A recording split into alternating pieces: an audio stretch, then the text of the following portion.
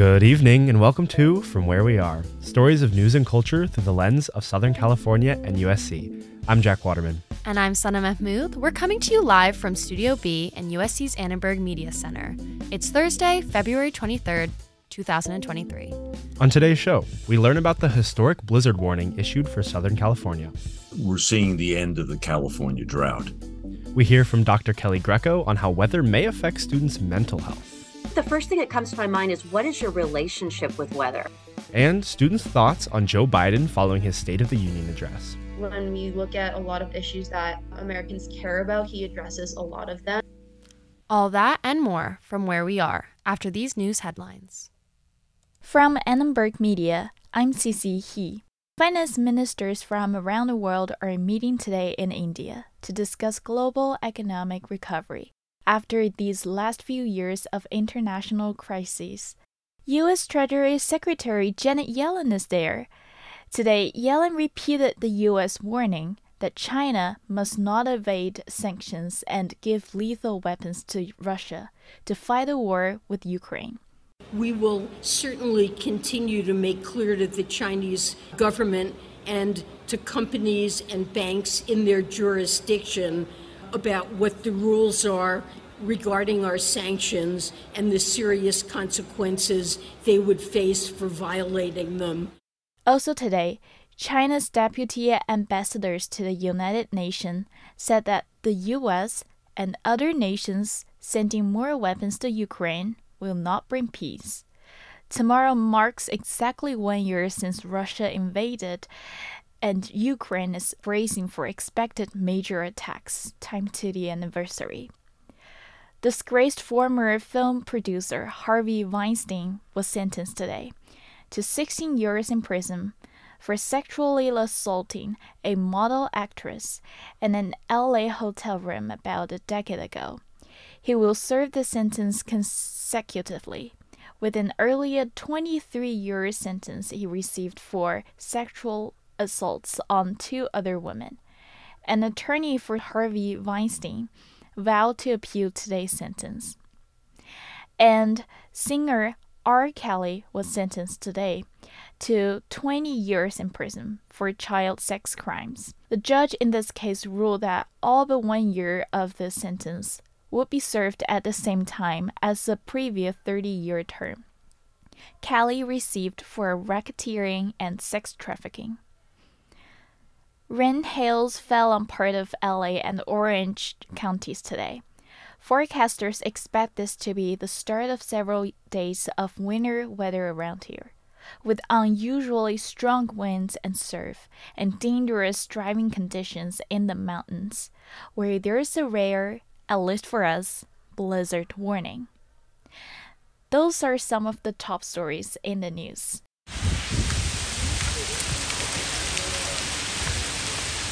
What you're hearing now is the sound of hail that was just right outside our studio just a few minutes ago. Hail is really rare around here, and that hail is snow up in the mountains and rain in other parts of LA. It's a puzzling weather forecast for Southern California, one not seen since 1989. Many areas around here have been issued a blizzard warning as a result of the massive winter storm. Paige Shea has the story. A blizzard warning has been issued for Friday and Saturday for Southern California's mountain regions. The potential blizzard and storms are a result of a massive winter storm that will impact the U.S. West and North regions this weekend. The blizzard warning is only the second blizzard warning ever issued for the Los Angeles area. The first one was issued over 3 decades ago, on February 4th, 1989. Between Thursday and Saturday, in some LA and Ventura County mountain areas, snowfall is expected to reach 6 to 12 inches and at the highest elevations, potentially up to 7 feet. In valley areas and coastal areas in Southern California, which includes South LA, flood warnings have been issued as the areas are expected to get 2 to 4 inches of rain. Well, it's unusual, obviously, but Cliff Mass is a professor at the University of Washington in the Department of Atmospheric Sciences. Mass is an expert in weather prediction and modeling and believes that the winter storm is actually beneficial to the overall climate of California.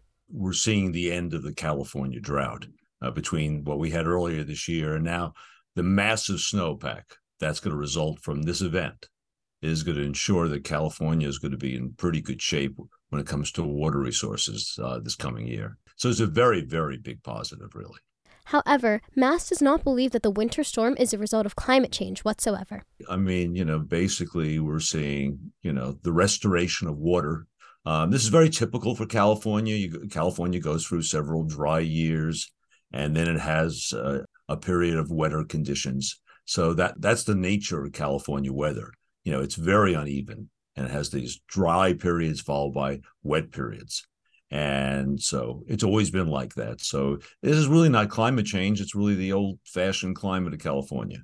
Kristen Stewart, a meteorologist for the National Weather Service in Los Angeles, believes that it's too soon to determine if the winter storm is a result of climate change. It's hard to tell from now because you need kind of decades and centuries of data to really, indicate any sort of climate change signal. But, weather systems happen all the time. So, this is kind of more of a smaller, shorter time period scale of just kind of normal weather patterns. Even though Sunday is expected to bring some weather relief, make sure to keep your jackets close by for the return of the rain on Monday. For Annenberg Media, I'm Paige Shea.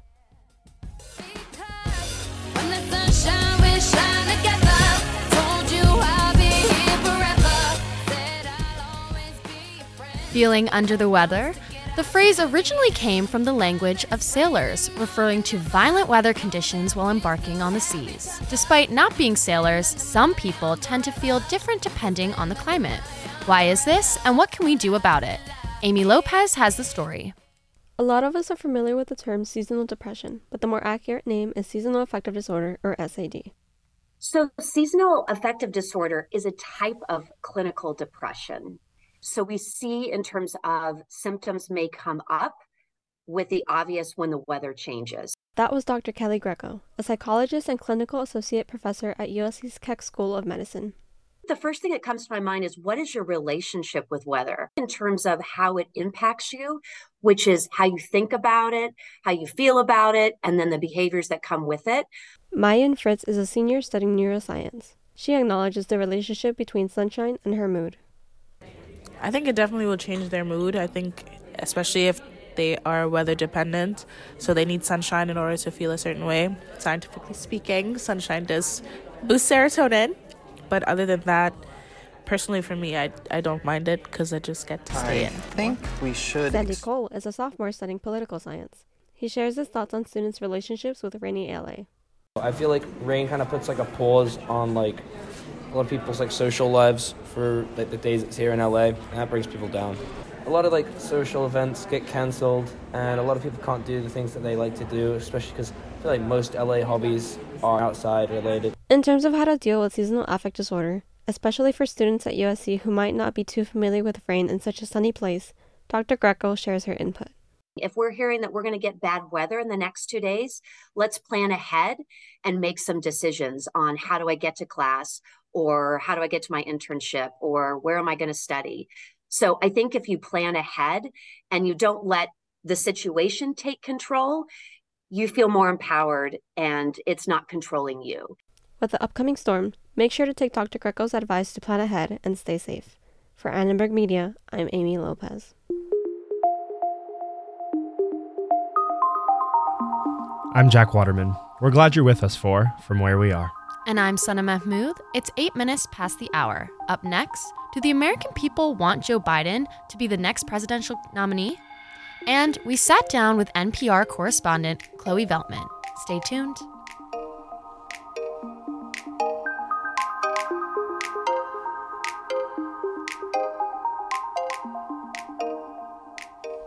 Yesterday, a poll conducted by the Marist Institute for Public Opinion found that following President Biden's State of the Union address, the percentage of people who want him to be re-nominated for president hit its peak.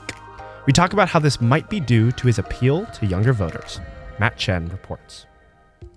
According to the poll, 50% of Democrats or Democratic-leaning independents believe that their party has a better chance of winning the White House with Biden as their nominee.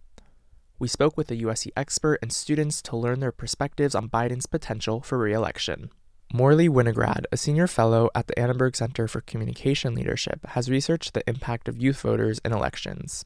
He believes that Biden's ability to banter with opposition during the State of the Union greatly impacted his approval ratings. And I think the fact that he was able to do an hour speech, to do it on a, kind of spontaneous give and take, and which he clearly got the better of them and had humor and the right kind of facial expressions about it, I think that went a long way. At the midterm elections, young voters had an unprecedented turnout, with many of them voting Democrat. Winograd believes that despite his age, Biden's focus on abortion rights, climate change, and student loan forgiveness will be a motivator for many young voters. His appeal in 2020 occurred when he advocated for things like tuition-free college that are very important to younger voters, probably their number one reason why to vote.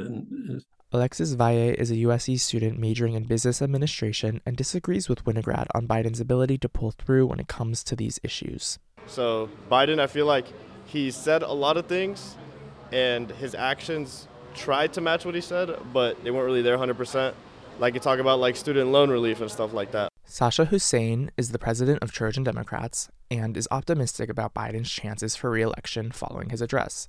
She, like Winograd, thinks Biden's continued focus on such hot-button topics that youth voters consider more important will be the key to his success. Well, so I think when we look at a lot of issues that Americans care about, he addresses a lot of them, and specifically a lot of them for populations like middle class and low income, but also POC, BIPOC communities. Overall, while Hussein would ideally prefer a younger candidate, she believes Biden is the Democrats' best shot at maintaining the presidency. With our generation, I also do think that Biden, if you want to think strategically, Biden is our best chance because he does appeal to young Americans in many aspects, but also appeals to the older population. Despite Biden's rising approval ratings with Democrats, his rates are lackluster with independents. In the same poll, just 36% of independents approve of the job Biden has done since he took the presidency. Biden has still not formally announced his bid for the 2024 nomination, but a second term as president, given his age, would be unprecedented. For Annenberg Media, I'm Matt Chen.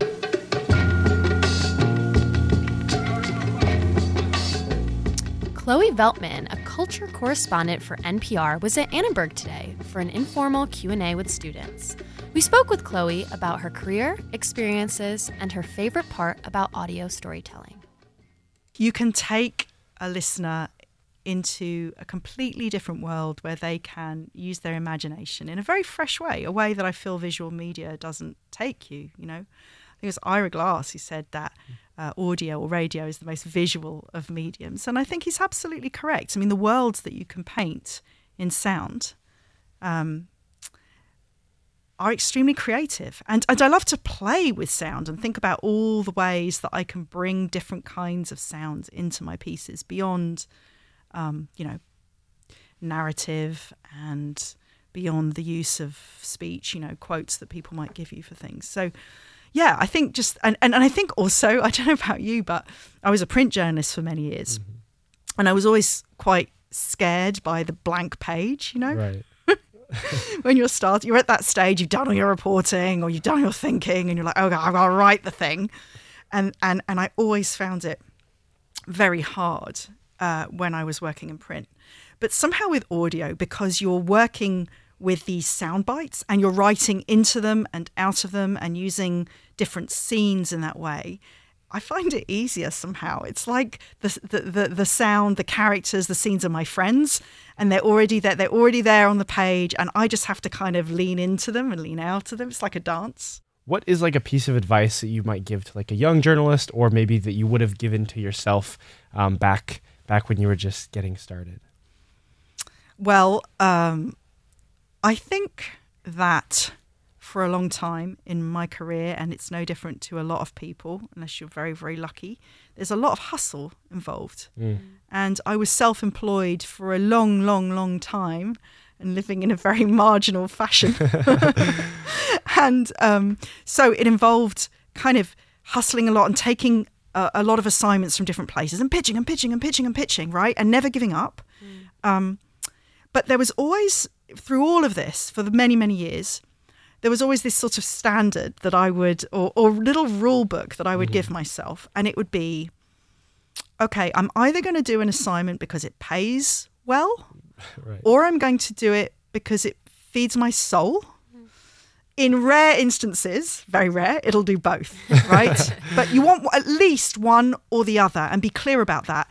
But I will not take an assignment that neither pays well nor is any fun, right? It's a very sort of basic thing, but it really helped me particularly in my early years, to kind of figure out, because there is a temptation, isn't there? Just say, oh, I'll do anything, you know, even if it pays like $20 and it takes me a week and I'm not even interested in the topic. Yeah.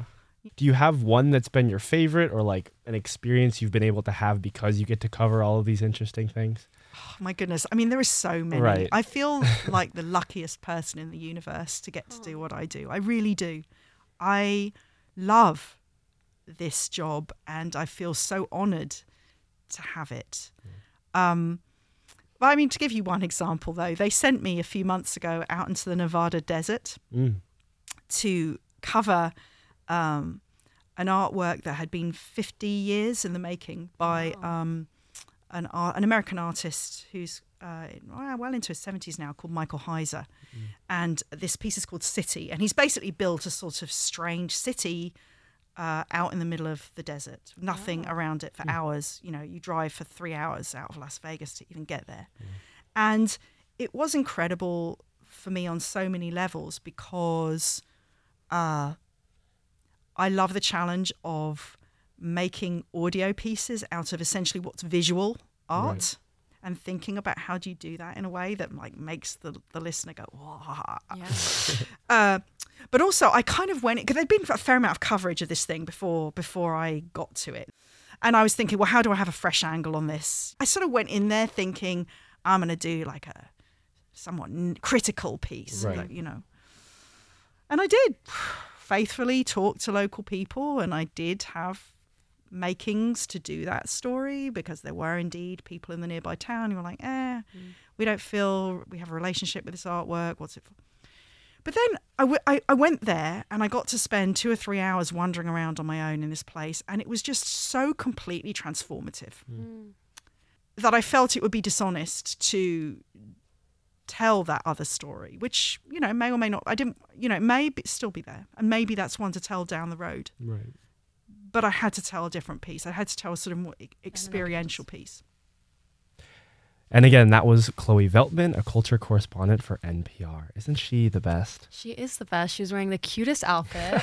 It was so colorful and fun. I loved it. It just sounds like she's like covering arts and culture. It sounds like she was talking about covering things like Beyonce, to covering this like city in the middle of nowhere in Nevada. It sounds like her journey that I think people like might assume is just behind a microphone is actually like spread across the country and across the world, which is super duper cool. Yeah. So.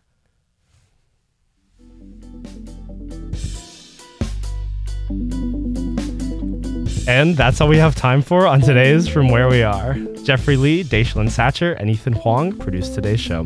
We'd also had some help from Jay Knox, MJ Newsom, Jack Hallinan, Cam Toomey, and Terrence Snyder.